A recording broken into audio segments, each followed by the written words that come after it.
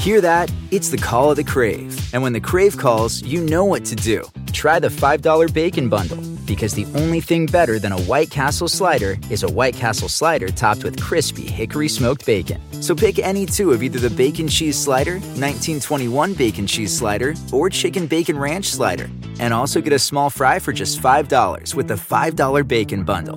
White Castle. Follow your Crave. Do you want a beautiful lawn? Enter TruGreen, the easiest way to get a great lawn. Just water and mow, and they'll do the rest. Weed control, fertilization, aeration, and more. TruGreen is the official lawn care treatment provider of the PGA Tour, and they have a verified best price, which guarantees you the lowest price with no compromise on quality. You do you. Let TruGreen do your lawn care. Visit TruGreen.com, TruGreen.com, to get the best lawn at the best price with the best people. Guaranteed.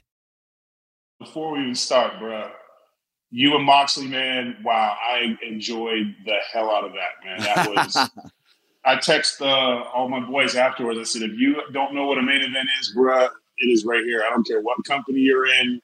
This is the measuring stick. Like, it was I mean, not that you need to be told this, but I mean, it was just – It's good to hear, man. I appreciate that. It was quite the war for sure. You watch so much stuff, and, you know, I'm always going to be a fan first. But I was like, all right, I know this is going to be nasty. It was a great story, man.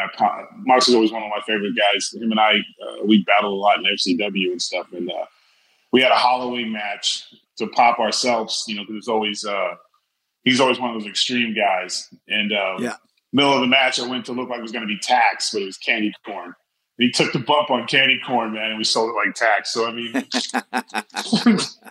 They're pointy. Those candy corns. Yeah, and lots of empty calories too. So you know that's right. Dangerous.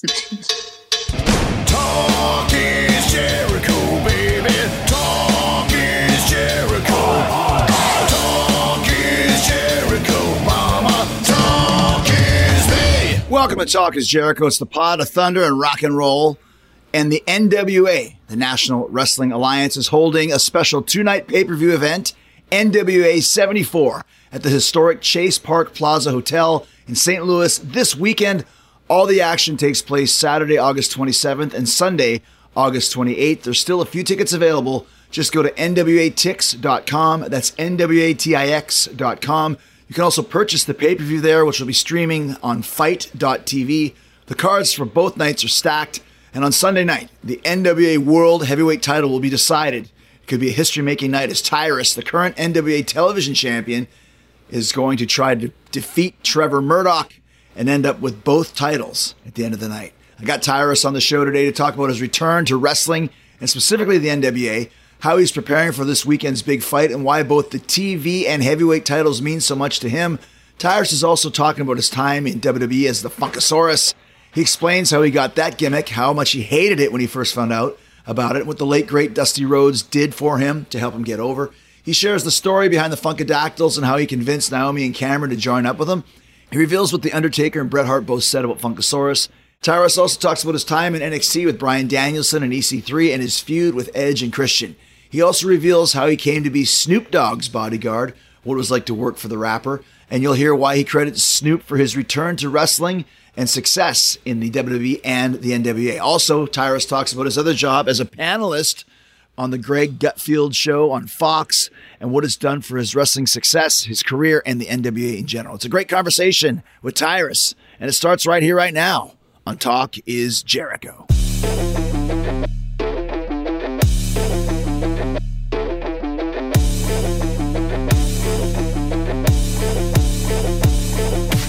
We'll just get into it. We're here with Tyrus. You mentioned FCW and Moxley, and you've got such a long history in wrestling. I think people kind of forget that at times because you've done so many other things, and we'll talk about those.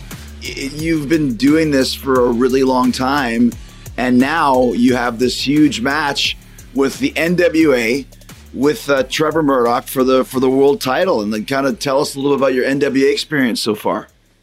Going all the way back, I took a break just, during the pandemic and stuff, trying to figure out what I was going to do. I loved my wrestling career, but I didn't feel like I was ready to hang it up. And a lot of times you see guys that get other opportunities outside of the ring and, they don't look back.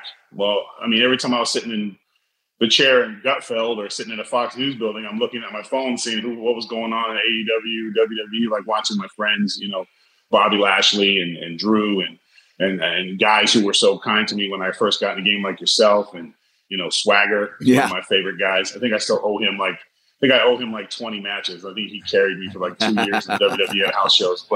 And I was just like, it just wasn't ready to walk away from it. There's that saying that some of us are wrestlers first and everything else is kind of extra. And I think you can relate because, I mean, you've had an amazing career outside of the ring as well. I mean, you're a household name. Fozzy is a great band. You easily could have just went into music or acting and moved on from it, but something always brought you back. And personally, I'm glad you stayed, especially after the main event the other night. I just can't get over how great that was. But I just had an itch, and I wasn't ready to just let it go. And so I reached out to Billy, and I was watching NWA on YouTube and stuff, and saw a lot of my buddies there. And Aaron Sandow, who's like my favorite person to beat up, he was out there, and I reached out, and they were like, "Hey, you know, no promises. We'll bring you in. We'll give you a match. See if you still got it or whatever." And I went in there, and of course they threw me in the fire. My first opponent was Junior Kratos.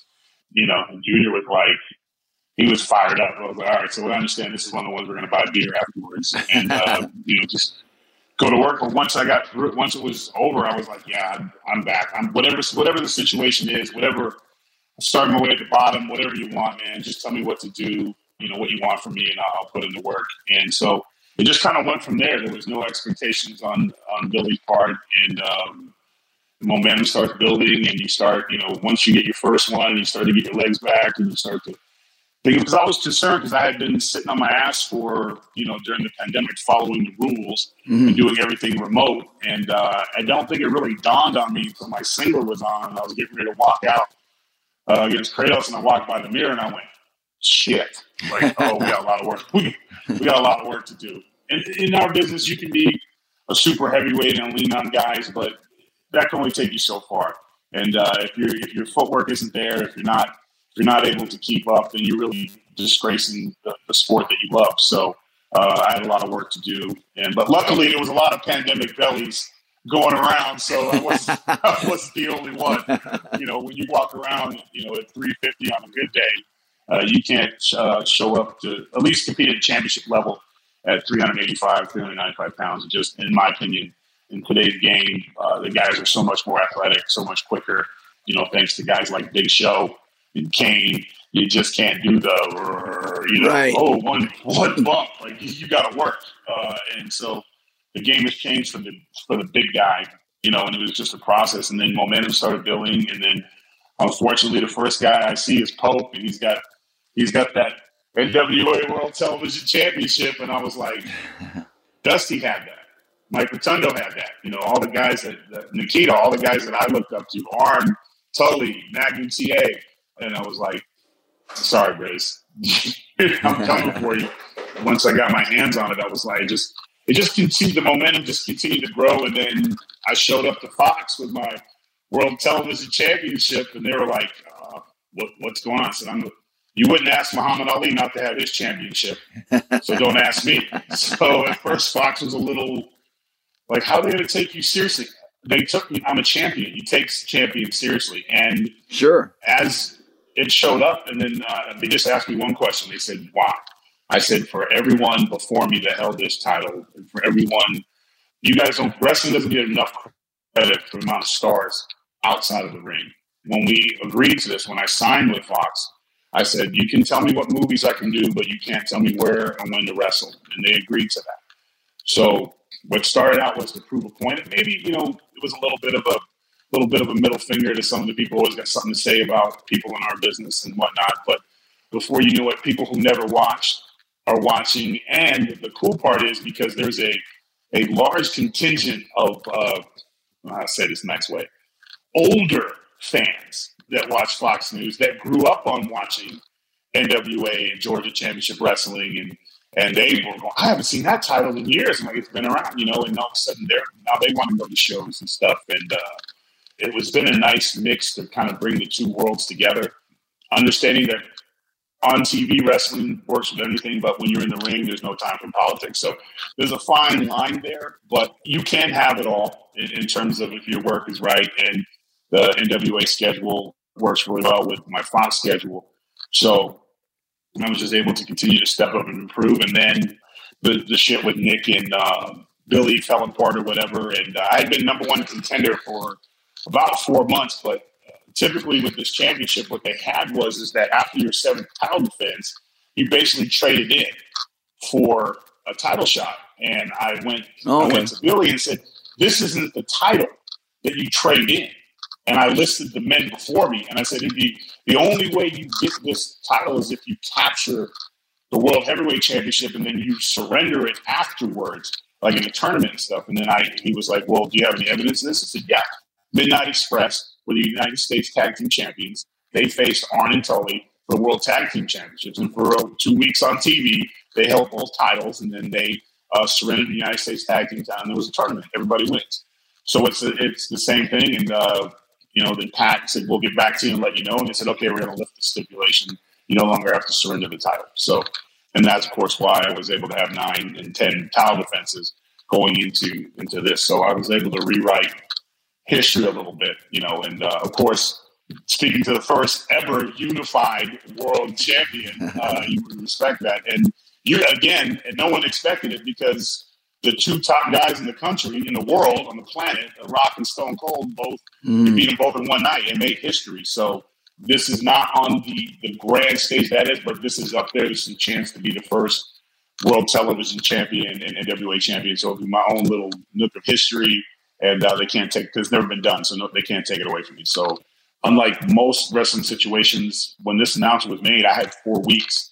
So I've basically had a training camp getting ready for this. So I'm going to be the lightest I've been in my career. I'm coming in about 335, trying all kinds of new fun stuff and interwaves and bands and all kinds of stuff like that. And then my film study has been unbelievable. And then I'd just like to apologize to the good guys, the good buddies down here in Louisiana, who've been able to come into the gym and let me bounce them around a little bit. So, but I told them, if I win, dinner's on me, and if I lose, it was their fault. So that's the way, right? That's the way to do it. So it's a great time, man. I love the fact that it does, on any given night, on any given channel, there's wrestling going on, and I love that. With AEW and New Japan, and you have WWE, of course, and then you got Impact and NWA, and it's even nice to see ROH is still a president accounted for.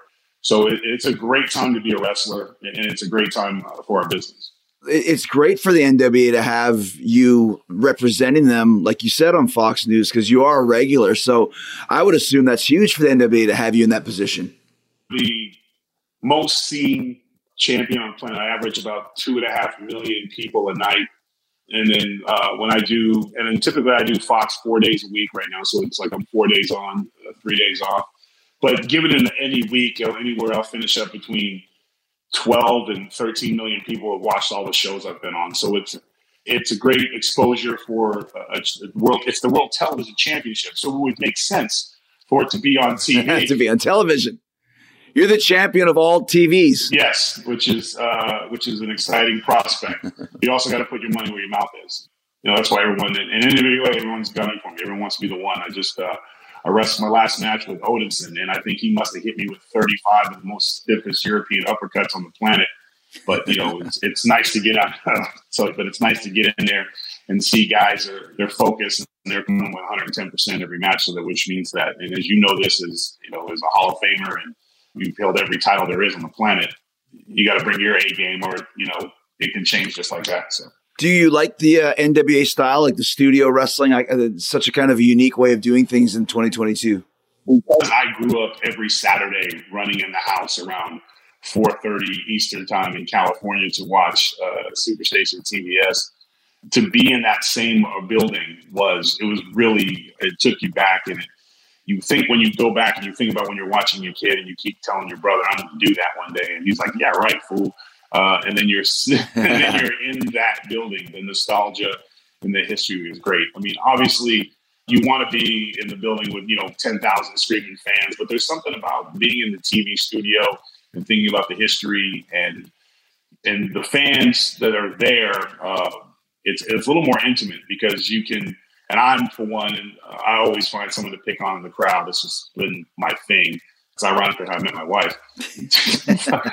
I call them a pigeon. You know, I'll find one person in the crowd, and that's my pigeon for the night. If I'm beating somebody up and they're booing me, that's the guy I stare at while I'm beating them up. And I stole that. Andre used to do that. Haku still does that. You find that one. So in there, it's a lot easier because it's, you know, it's like great. You get to be it's closer. It's life. And then when you watch it back, you remember the sounds you used to hear as a kid. Like you hear the sounds of the mat, you know, and you'll hear like individual, you know, coughing and stuff. And you're like, oh, I remember that one. Except the difference is, you know, right. Arn and Tully would come in there and just beat the life out of a guy for 10 minutes, and you would just hear the sounds of the ring and the squeals of the guy in the crowd and stuff. So it's nice. And then, like I said, we're pushing the chase, and then I think I'm excited because the rumors are swirling that we're going to be in New Orleans. Right now, I'm legitimately the king of New Orleans. I was the king of Orpheus. I got a crown and a cape, and I'm sitting there with a world television channel. And I was waiting for getting a call from Lawler going, "Hey, what do you think you're doing?" But you know, it was 10,000 people, a key from the mayor. So if it comes to New Orleans, hopefully it's going to be one of those things where everyone falls in line, because that's the one thing about wrestling. It brings so many different people together. I mean, you'll have a guy who just got out of the banker's office who's running to be at a show, and then you'll have your traditional fan, and you'll have, you know, I'm glad to see the 70-year-old ladies with the canes back trying to hit me going to the ring and stuff. Right. Do you want a beautiful lawn? Enter True Green, the easiest way to get a great lawn. Just water and mow, and they'll do the rest. Weed control, fertilization, aeration, and more. True Green is the official lawn care treatment provider of the PGA Tour, and they have a verified best price, which guarantees you the lowest price with no compromise on quality. You do you. Let True Green do your lawn care. Visit truegreen.com, TRUGREEN.com, to get the best lawn at the best price with the best people. Guaranteed.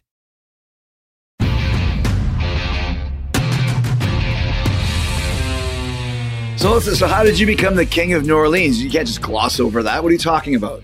Harry Connick Jr. has the Orpheus crew, where they have the giant, you know, every Mardi Gras, they have the giant parades and floats. And Orpheus is the grandest of them all, right? And gotcha. I got a message on Instagram from Renee and Sonny. Those are the two that run Orpheus, and they have featured stars once a year to get the honorary king or queen. And before that, it was Quentin Tarantino and a bunch of other guys. Yeah, and like John Travolta, a bunch of big stars have done it. So I got a message saying that we would like you to be one of our honorary kings of Orpheus. And I was like, yeah, right. So, and I emailed him back, and I really didn't. I live in Louisiana. I've lived in Louisiana for 7 years now. But whenever Mardi Gras came, natives leave. So we always left. And I think I've been to like one, and I hate parades growing up in California. The Rose Bowl parade was the most boring thing on the planet. So for a kid, you know, you're just watching floats go by. When I said to Ingrid, I said, hey, they asked me to be the king of Orpheus. And she was like, oh, you do it. Idiot. Give me the information. I'll handle it. You'll screw it up. So they asked me to do it. And then the response was so crazy that they're like, you're going to have your own float, your own thing. You're not sharing with anybody else. The mayor wants to give you the key to the city, and Jamie Foxx presented it. It was funny because I knew Jamie from back when I was bodyguard and stuff, and I had saved his ass one night from getting beat up. So I had brought that up when he was like trying to like act like he didn't know me. I said, bro, you probably don't remember me, but I remember you. And then I told him when I hit the guy, he went down. Jamie stood over him and did Howard Cosell impersonation, where he's like, down goes Frazier, down, because the guy kept trying to get up, but he was dizzy. So I reminded him of that, and we had a good laugh. But it ended up being, and I had some of my wrestling buddies. So I usually don't go too far without some of my buddies. Chris Adonis was there. I'm coming. I'm on the float. The float's amazing, and you're throwing beads, and I got my crown and my gown and my television title, and the key to New Orleans. And they're like, "What music do you want to play when you go into the venue where there's 5,000 Orpheus crew members waiting for you?" You come in there. I was like, "Oh, Ice Cube, Sasquatch." So that's my favorite song. So but I'm coming in that stuff, and I'm throwing beads, and I see this jack guy just screaming like Tyrus, over here. And I was like, who is that? I'm like, oh, please don't let it be Mike. And it was Donis just screaming at the top of his lungs. And I was like, so I threw him. Just so happens he's this diehard Laker fan. I'm a Celtic fan. So, we argue about everything. But I threw him beads, and apparently they're purple and gold. And he was convinced I did it on purpose out of respect for him and the Lakers. And I see him catch it, and I was like, trying not to look at him. And, Dr. Drew Pinsky was there at my table. When we sat down, I said, hey, Doc, can you talk to him? He's out of line, man. And he was like, bro. And we made eye contact. And so I was looking away from you. Like, you were the loudest. Like, you're supposed to act like we're supposed to be here. And I'm supposed to fanboy it up. And he couldn't find a tuxedo, so they dressed him like one of the Orpheus members in a really small suit. So he looked like he escaped from like a Teletubby commercial.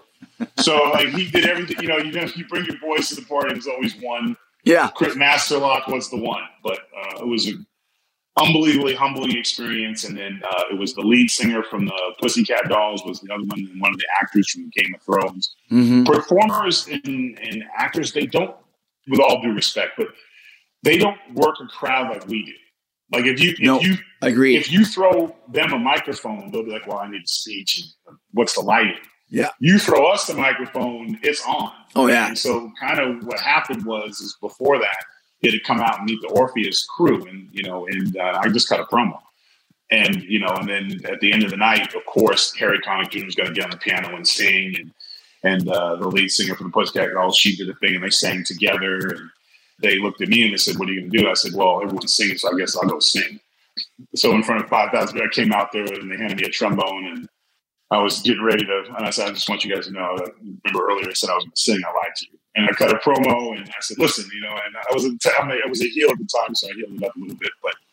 And then I did, because wrestlers, we love a cheap pop. So I'm in Louisiana, red bone country, and I said, if you could all rise as we sing the Pledge of Allegiance to the flag. The entire crowd sang it. Thank God I remember the words. It was a pretty crazy moment. And then I came back to the table and they were chanting Tyrus, and I was like, kind of got a little bit of a leery look from Harry. I was like, well, not all of us have to sing, Britt. Some of us can just cut a promo. But, you get back there and you're just sitting there, and I just looked at my buddies and they were smiling. And I had Jordan Clearwater there, who I think is a star in the making. He wrestles in New Japan. He wrestles with us in NWA, and he's part of my clique. And I think he's next. I think this kid's future is just unbelievably bright.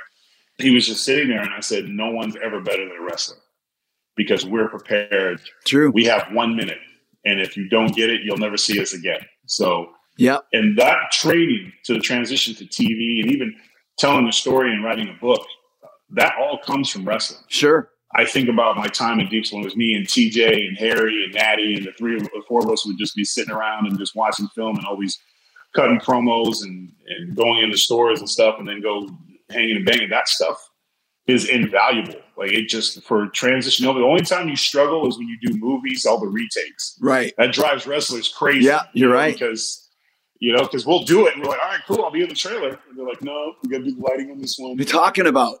Yeah, exactly. And of course, you know that. Let me talk to you about this then, because you mentioned quite a few times Fox, and obviously you're a regular contributor. My wife told me to tell you you're her favorite on the Gutfield show. Running into you guys at the movies. Yeah, Tampa. That's right. Yeah. And the Burger Shop, Burger 21. And Burger Shop. Yeah.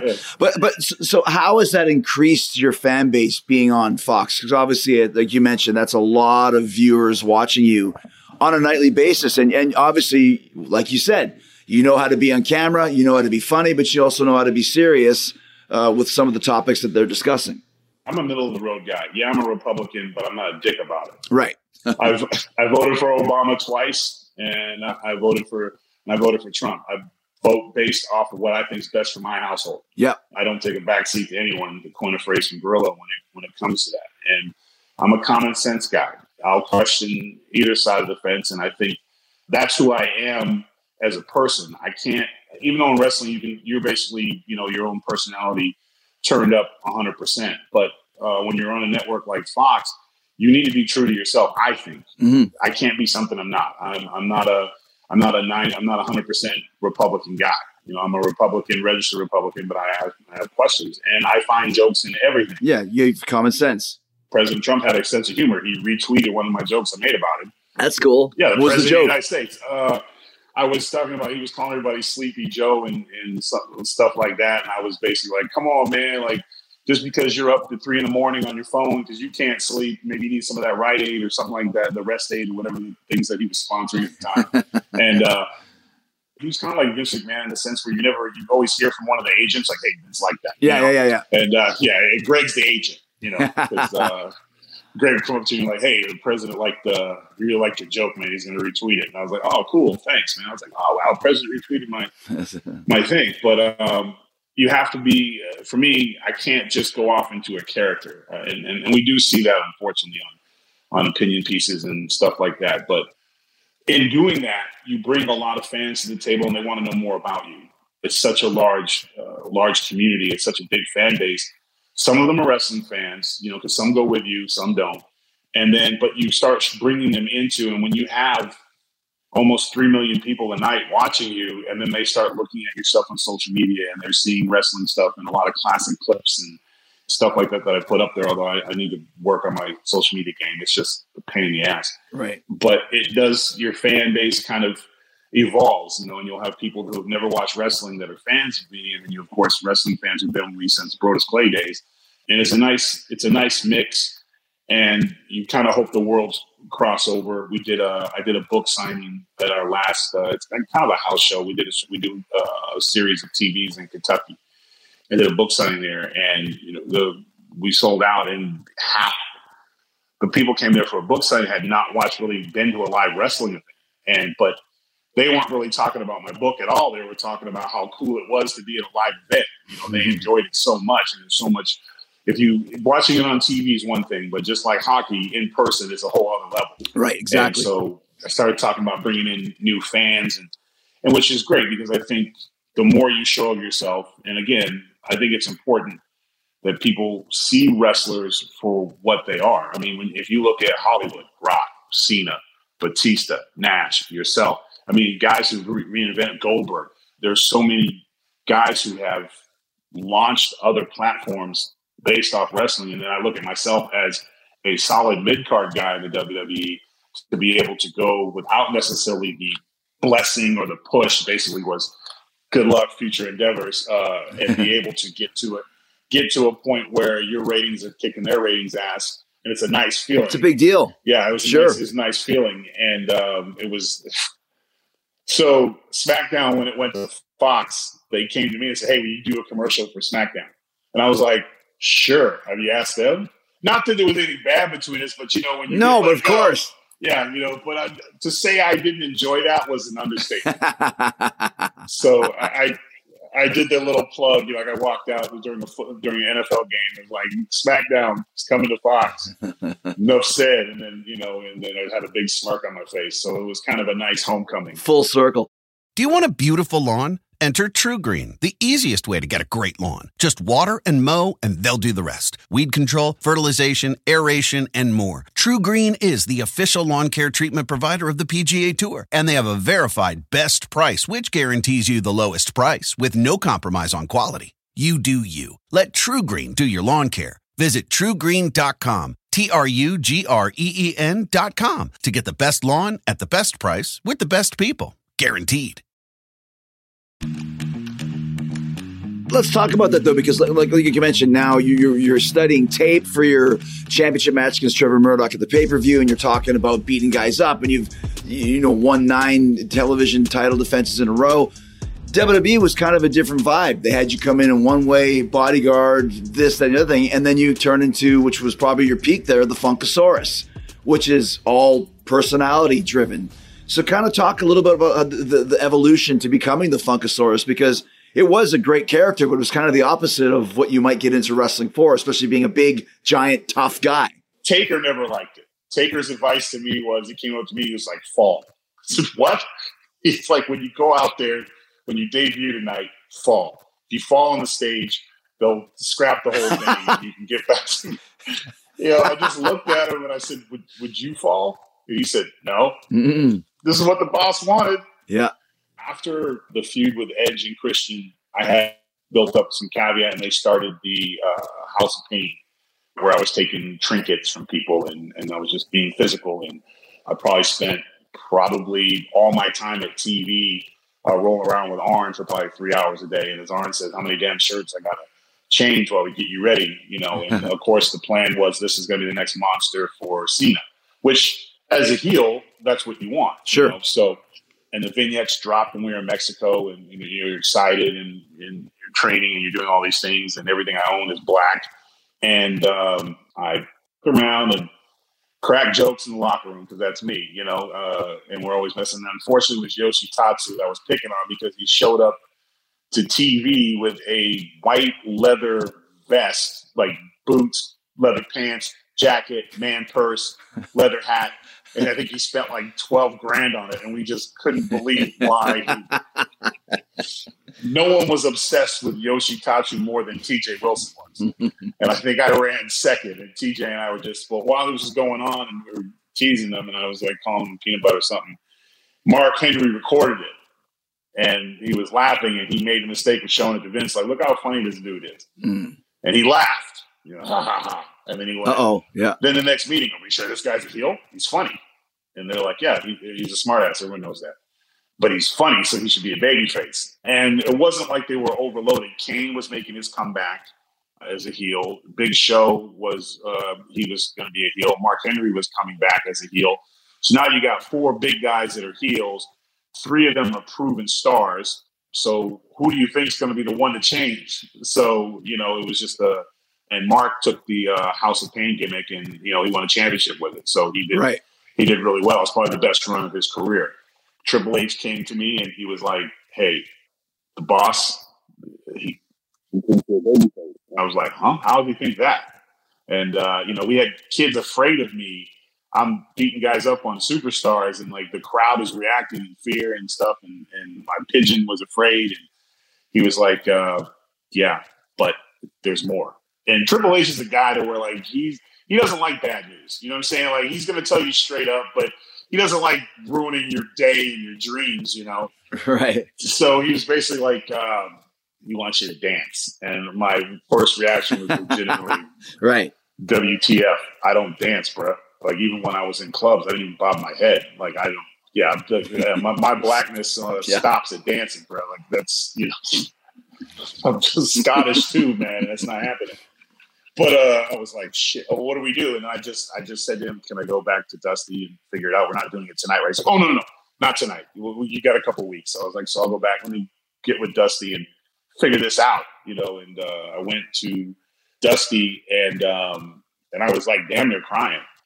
Like, my dream just blew up in my face. And like, I had Deep South. I was training 2-a-days, and it was like me, Swagger, Kofi, TJ, Harry, Natty, and all those guys had got established, and I got let go for a little while, and then I was brought back.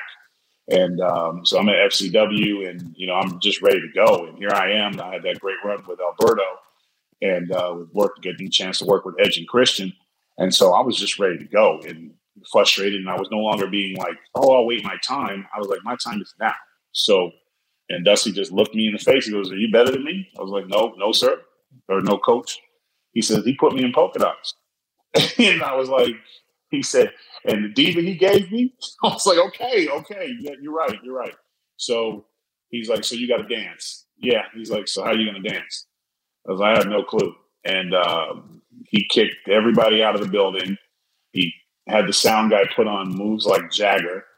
And it's just songs coming on. And you can imagine I'm sitting there, just standing there in this arena alone. He comes walking out of the office with his shirt off. And I was like, oh, what the hell are we doing here? And he's like, dance with me. And I'm like, I'm not dancing with you. He's like, dance with me. And we started dancing. And he's like, that's all you got? Y'all got within like 10 minutes. You would have thought it was like a Grease movie where the 2 chunky buffs are dancing around the building together. And before I knew it, I was having fun and laughing. And he was doing showing me all his moves, and he's like, you can't use this one because they'll know it's me, it's money. And, because no one was over like he was over, rest his soul. And legitimately, man, after dancing 30 minutes with him, I wasn't afraid of it anymore, you know. And then it became, I said, but I still need help. And he was like, well, ask Naomi. You know, she should have been on the road. She's our most talented. So I went to her and I begged her, and she was like, sure, whatever you need, bro, I got you. So, you know, because I figured at the very least, I can't recreate. I'm not Fred Astaire, Michael Jackson. I can't, and I don't. My heart's not in dancing. So if I had two really good dancers around me, then I could maybe cover it up a little bit, you know, and learn as I go, right, because I didn't know what the timetable was going to be. So we started doing that, and Dusty just, you know, we kept getting back, and then I was down at Hard Knock South with Rob trying to think of names and stuff, and because originally they wanted me to be heavy G. I was like, no, one, you got me on a diet, and two, Heavy D just died, so I didn't want that. I didn't want that mantra on me. I remember Bret Hart hated it. Bret Hart said, "This is." I mean, I don't think I've ever really heard him cuss, but he's like, "This is bullshit. You're a killer. Why are you doing this to you? We need to do something about this." And I was like, "Mr. Hart, with all due respect, don't try to save me. It'll just make it worse." You know, because then it'll be I'll dance the entire match. So, and it just came up like, man, I was like, funk this and that, funk this. I was saying something else, and then Rob was like, I don't know, Funkasaurus. And I was like, what'd you say? He's like, Funkasaurus? Like, what do we call? And I came up with Funkadactyls, and they're like, where would I be from? I guess Planet Funk was I think it was an album cover of Bootsy Collins or something like that. Yeah, so yeah, George Clinton, yeah. Yeah, so we all came up with it, and Justin, thank God for Justin, man. They told Justin it was Heavy G from the Concrete Jungle. They had a bunch of stuff going on. And at this point, bro, if you're going to go out, you got to go out in blaze of glory.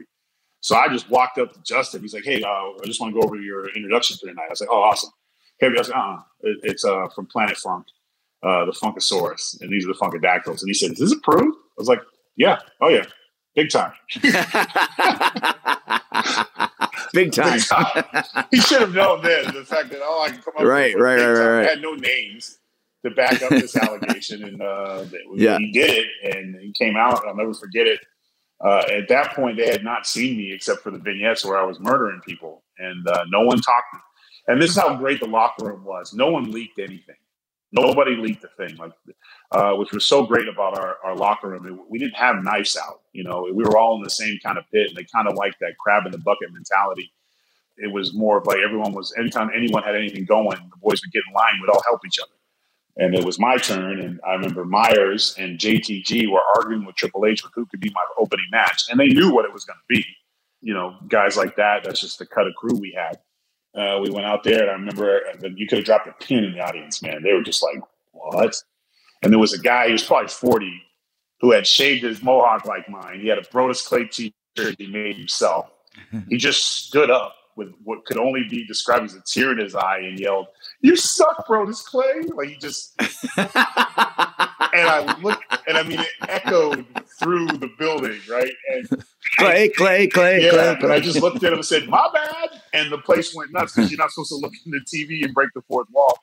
So I started doing it. I was like, "Should I get him?" And like the people were just, and next thing you know, it was quiet with the cheers, and then we were on. It was like, I think it was like 23 weeks in a row. We were like undefeated and doing all that stuff, and guys were just supporting. And it was like probably the toughest thing in my career, but it was the best thing in my career. And honestly, it prepared me. There was, after the Funkasaurus, I have no fear of anything in front of the camera, because if you can do that, you can do anything. So, you know, and there's always going to be wrestling purists that have a comment, whatever. But for me, that was the best to really show what I could do, and once the bell rang, Vince, like, I don't care what you do, your thing.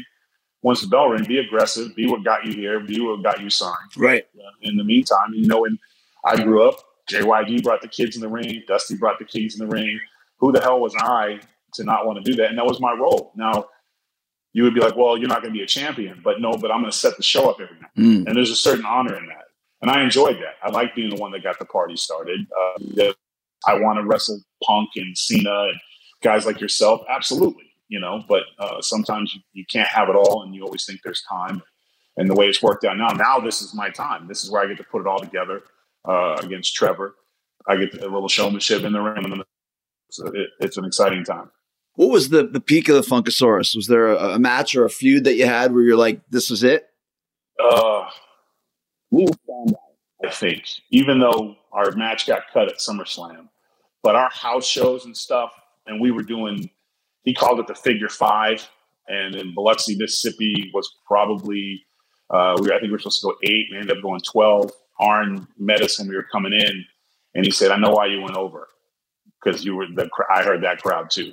Mm-hmm. And Aaron and I were basically, one of the things about, just to go back a little bit, when I was on NXT with Johnny and EC3 and Brian Saxon, those guys, we were the event after they got pulled from Sci-Fi Network. So nobody gave a shit about what we were doing on the internet. Agents didn't care. And we were just basically, we all got together and said, we're going to work this. And Daniel Bryan and EC3, and we would decide who was going to win each event each night, and we would all work around it, and I would be the heel. And so and Matt Stryker was in on it with us, and we were getting over because we went in a bit, and then all of a sudden, they were like, hey, what's going on? Who's doing this tonight? What's going on tonight? Right. The only guy who knew what was going on was Finley, because, you can't talk slick to Finley. But Finley was like, do it, keep doing your thing. Like, ignore the writers, keep doing your thing. So that helped tremendously going into me and Aaron. And Aaron was like, I had a so much merch, right? And I was like, hey, take my necklace, break my necklace, take my leg. And then we came up with the thing like, when I walk to the ring, you're supposed to jump me on my way to the ring. I was like, clip my leg out from underneath from the back. And if you do it right, I'll fall up, not under. Right. But they legitimately thought he broke my leg. When you trick Arn and he thinks your leg's broke, like that's awesome. And I remember, and I milked it. I had the boot on and I had the boot and the crutches on at the airport, and I was doing the whole thing, and we had so much momentum. And then I was working with a limp, and when Vince did not like that, and he basically Triple H said, "Hey, you're healed." I was like, "What?" He's like, "You're healed." Boss hates it. Thinks you're moving too slow. Doesn't like it. And then I had the feud with Show. Started with Show, and he used the announce table to beat me with. Give me 3, but it hit, unfortunately. In the heat of the battle, sometimes you don't always get hit square, and where it's up on the shoulders, he hit me in the small of the back, and it just crushed my sciatica. So, but of course, you don't want to give up your spots. So you keep working when you're banged up, right? And but Rob, and we worked hard to get it back, and they were like, maybe get surgery, and I was like, nah, screw that. I'll just do it the old-fashioned way. But probably Aaron. Anytime I was with Heath Slater, Dolph and I, Dolph was probably the most fun.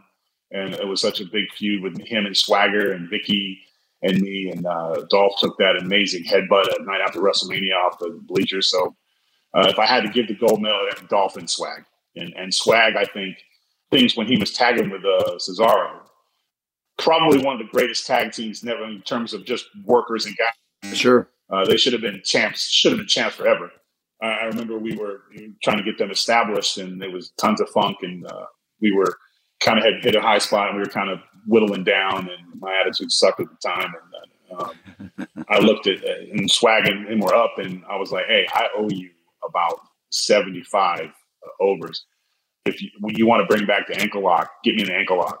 No issue. Like, let's get that back, because Swag literally for 2 years was the Funkasaurus's favorite prey, Right. And we had that match on Raw with Mick Foley and Piper, and Dusty came out, and it was me and Swag, and it was supposed to be like 12 minutes, our big feud. But certain individuals talked so long that we had legitimately 40 seconds. Oh my gosh. And Swag just looked at me and said, headbutt splash.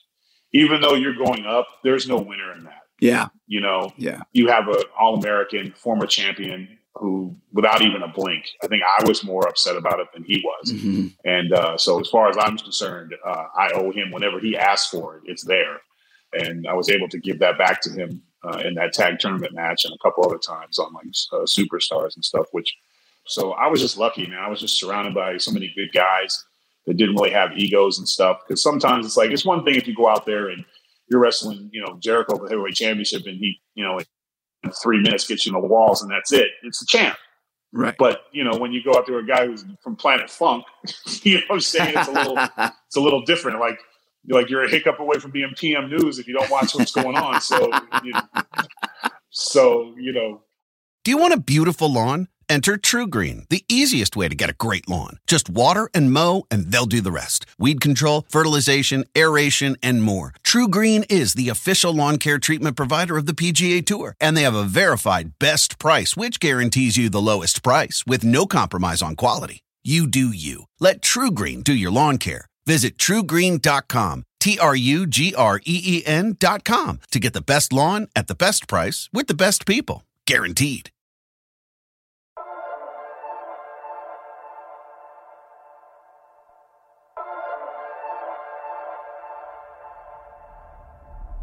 I remember in Jacksonville was the first night I ever met Tony Khan, and it's the first night I ever met you because you were there with Snoop Dogg when Snoop Dogg guest hosted Raw. Yep. And that's because you were his bodyguard. That's kind of essentially how you got in the business. How was that working with Snoop?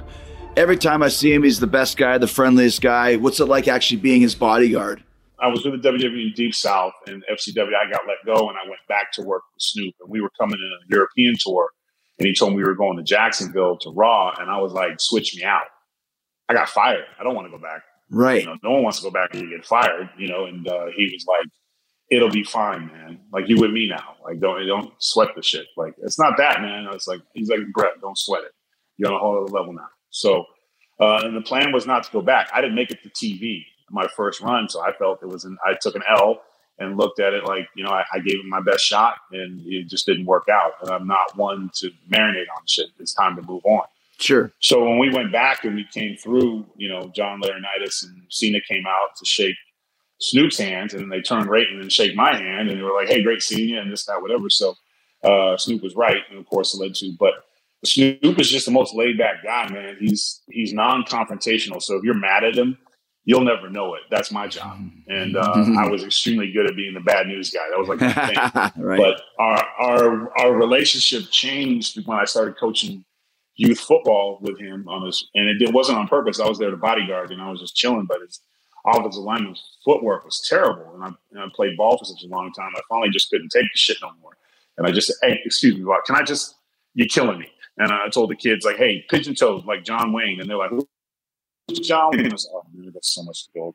I was like, John Wayne's a legend. And then one of the kids says, he hated black people. I said, but he might have. But like John Wayne, the movie character, walks the way you need to walk in football.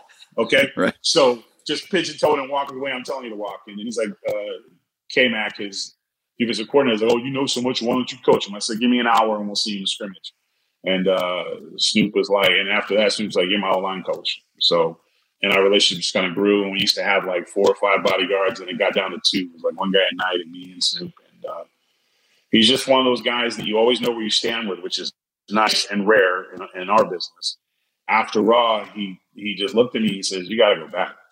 You can do this the rest of your life, man, but you can't wrestle the rest of your life. So, because he was there when John was like, hey, we made a mistake. We'd like to bring you back. And I said, I got to do this. Like your ex-girlfriend dumped you, and she sees you and asks you to go on a date again. I'm so proud of myself. Right. Hey, I said, have a couple weeks to think about it. He was like, sure. And I just remember on the inside, like, yes. I would have said yes right then, but I had some decorum. I like bodyguarding, but Stu was a pretty good read on guys. And he's like, you're just not a stand-in-the-back guy. He goes, I got enough of those guys. He goes, you're always making jokes, and you're entertaining when you're bodyguarding. You might as well get paid for it. So I had his blessing, which was huge, and we stayed close. And he's always checking in on me. And he wrote the blurb on my book, which was phenomenal. I learned a lot from him in terms of presence and how to handle yourself behind stage and being prepared. A lot of people don't realize, because they always just see they see what you're allowed to see, the weed side of things, where he's like, but the man he sleeps 4 hours a day tops. Like, he's always working, and his work ethic is contagious. But the only way you can do, and just like yourself, the only way guys are able to maintain careers at a high level is by putting in the work and cutting the nonsense out. Right. And even now, if I needed some advice, he's a phone call away. But unless I really am like butting my head on the wall against something other than just teasing him about the Lakers sucking, that's about it. Well, you mentioned being a guy that didn't want to be in the back and be a guy that's kind of in front of the camera. And just to kind of touch on the Fox News gig again, I mean, obviously you look a certain way. And when you first see a guy like you as a, political pundit, I'm sure there was a lot of people going, come on, how did you get over, shall we say, using a wrestling term, in that world, which is very much a looks type of world? There's a lot of F. It was a lot of F words. They weren't saying "come on." They're like, "Look at this guy. He looks like he's gonna beat everybody up and sell drugs at the end of the show." You know, right? That image is painted like a conservative is a white guy in a suit who goes to church and has affairs on his wife. Like that's a conservative, you know, and right, and a brother and someone who's not. I haven't changed the way I dress since I was 13. So, one, people have to really be willing to take the risk. And Greg Gutfeld was like, I don't care what you say. You make people laugh.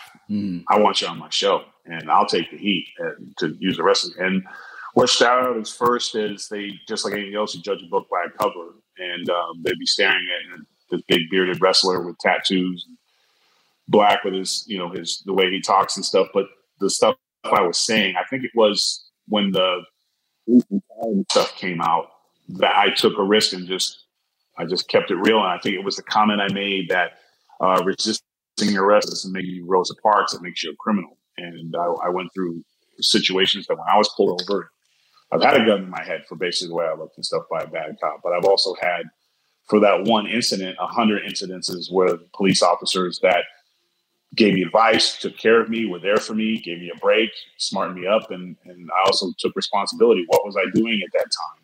Right. You know, I'm hanging out with drug dealers. So my whole message has been, you can have two thoughts on one subject. We get so caught up in this one lane of thinking, and everything has to be in a box. Not being in the box and not allowing myself to be in the box. And if your convictions are good and you're genuine and people can identify with anything you say, they don't give a damn what you look like. Your words matter. And when people go, what is this guy? I'm like, oh, that's funny. I didn't think of it that way. Oh, you know what? I like this guy. You know, because old white women, if I walked into a store 10 years ago, would go the other side and literally lock their car from inside the grocery store. Like, quick, they get nervous. They won't say anything. Now they come up to me. They want to hug and, of course, get something off the top shelf and give me some criticisms and things I could do better and invite me to dinner and all that kind of stuff. So once people get past this and get to the exterior, they don't give a damn about those things, because those are barriers that put up to keep people from expressing themselves. And, you know, and it's like, and I've been able to, and for me, I feel it's to open the door. Like, I said like Fox is like, I could have a podcast with Kat, and they're like, hey, we'd like you to do like a political podcast. And I said, no, I won't do that, but I will do a podcast with my wrestling buddies talking about life. What about that? And they're like, you want to do a wrestling podcast on Fox News Radio? I was like, yeah. And they're like, fine, we'll try it. It's kicking the ass of the super conservative ones on there. And it's like, you know, Kevin Kiley, you know, A-Rye, I got him to come out of seclusion, and Trevor Murdoch, which is ironic because Trevor's on there and Aaron's on there. So a lot of my good, and we bring legends in all the time to like talk about, like Godfather came on, and he's the greatest wrestler of all time because he never really wanted to do it. So he kept getting these awesome gimmicks because he was the one guy going, hey, Vince, I think I'm going to go home. Wait, how about this? I was like, yeah. I'm trying. And each gimmick got less and less bumping. He didn't have to bump at all by that last one. He was a genius, you know? And I was trying not to be angry the whole time. Oh, man. I'd be like in the hallway, like if he looked at me, I'd be like, yes, he looked at me today, you know? And it just kind of like, then they're like, oh, wow, we really like Trevor. And oh, we like Kevin. And like this guy. So that's the only thing that's been a little awkward because I didn't think that I'd be challenging, at least because I thought it was going to be Nick and Trevor. We all kind of thought it was going to be Nick and Trevor. So, you know, we have our podcast, and now as it gets closer, it's, you know, getting awkward and uncomfortable because Trevor is a pure wrestling. You know, he's hard. The spitting image of Harley Race. He was his prize pupil, and he's starting to, the attention that it's coming. He doesn't like being referred to as, hey, who's that guy? Tyrus wrestling. You know, and that's not on me. That's on him. But it's leading to, like, we're not talking as much hardly at all now. And, you know, because he knows, especially with coming in, I can't be 365, 70 pounds wrestling Trevor. Right. When I wrestled Pope at that weight, I was able to lean on Pope all night. And, you know, can't lean on Trevor. Like, it's going to be a fight. And he's a big guy. He's not somebody that you can just, like, bully around, you know. And what started out is we said we're going to shake hands when it's over. You know, we have friends and our kids are friends and all that stuff. But it's, you know, he's going to try to punch me in the mouth and I'm going to try to punch him in the mouth. So it's going to be ugly. And like he said, I'm going to have to damn near kill him to get it off him. So it's going to be a challenge. And this match is in the famous Chase in St. Louis. I mean, it's to talk about the historical Chase Theater, Chase Ballroom. Really cool was that my son's grandfather, Haku, or Tonga Ming, or whatever you want to call him by, he won his first championship in St. Louis. He also, his first title defense was against a very young Trevor Murdoch, who upset him for that title. So for me, I got some get back for the fam, right, so to speak. But that was one of those territories where everybody who was anybody was at the Chase, and it's a unique venue in itself. It's a hotel where you don't leave. Movie theater, gym, everything, shop, everything is all contained in there. And the last year at the Chase, Ric Flair was a special guest, and he came out and he gave a few words. But Austin Idol, who's part of my management team, he had quite a few nights at the Chase. Harley Race, rest of his soul, had some huge nights at the Chase. Baby Doll's going to be there. JJ Dillon's going to be there. The fan in me was like, I get Baby Doll, you get JJ Dillon. Let's see what happens. It's always great when you're able to showcase NWA history, but respect it. And when JJ Dillon's watching and Barry Windham's watching, and Barry Windham's probably one of the greatest wrestlers of all time. Agreed. And some people will say he's a great big man. No, he just happened to be big. All across the board, yeah. But you name one style he couldn't do, that flying lariat or that drop kick or that bulldog or the superplex, or when he joined the Horsemen, he was putting claws. Everything he did was at a high level. I know in that era, they always talk about Lex Luger and Sting, and rightfully so. But when you're talking about the greatest worker of that era, I think it's hands down Barry Windham. But the fact that he's going to be there, and so there's a lot of good pressure, though. This ain't a lay on the ground headlock. We got to earn it. And plus, let's not kid ourselves. You just raised the bar. You and Moxley raised the damn bar. And I text Trevor. I said, no, we're not talking, but I know you. Are you watching what I'm watching right now? And he just wrote back, yeah, but don't talk to me. So.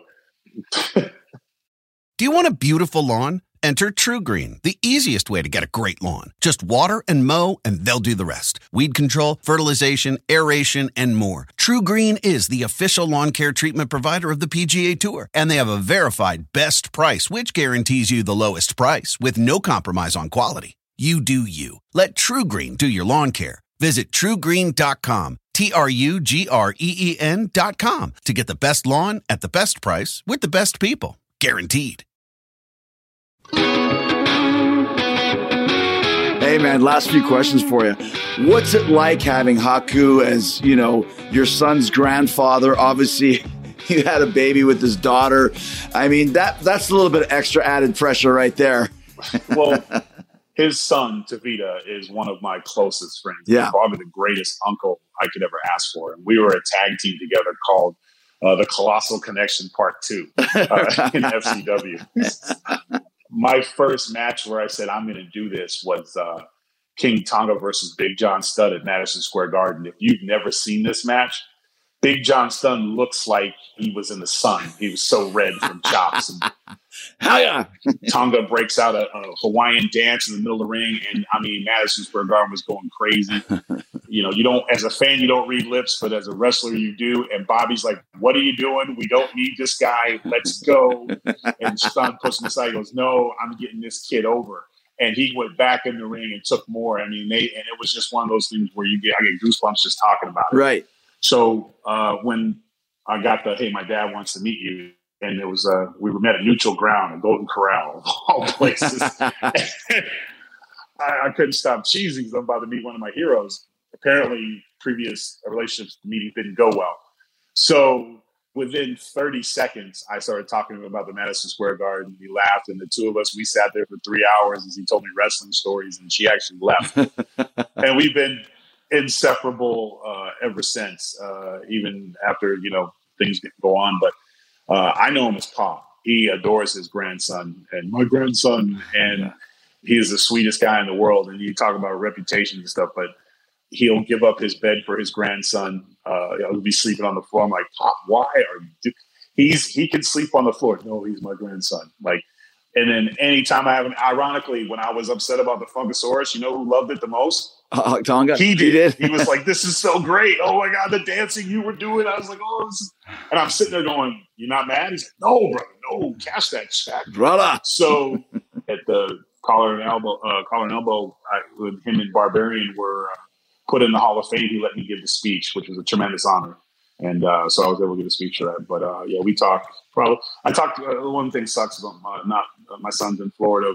And I'm in Louisiana, but I never worry about my son because he's with Ma and Pa. And he's surrounded. And we FaceTime every day, and he'll hop on there and he'll be NWA my matches and stuff and this, that, whatever. And I'm trying to get him to the Apple Chase. I'm like, you want to come out, you know? But it was just one of those relationships where the day we met, I just fell in love. Yeah, you know? He's just such a great one guy. of the best guys. Anyone who's been around him. And you know that, like, yep. You know, and, his reputation is not accurate. One of my favorite people I've ever met in the business, for sure. Last question for you, man. What's your all-time favorite matches you've ever had? TJ Wilson and me in Mexico. I was coming up right after NXT. Him and we went 15 minutes in Mexico. No one knew who the hell we were, and we stole the damn show. Stole the show. And I remember coming back through, and Randy said, yeah, TJ was, and I wanted to change the finish because they were going nuts, and I kept dumping him. He kept coming in, and I was like, hit the knees once you get me, just hit. And he was like, to see if you could go, fool. Like, greatest mind that I've ever had the pleasure of being in the ring with. That match will always be, because that's when you come through and you're like, you know what, I belong. Because, you know, the big guys, sometimes we get treated a little differently and given opportunities that not necessarily we deserve. Yeah. And TJ Wilson's not going to give that to you. You're the shits. He's going to tell you. He's actually going to enjoy it.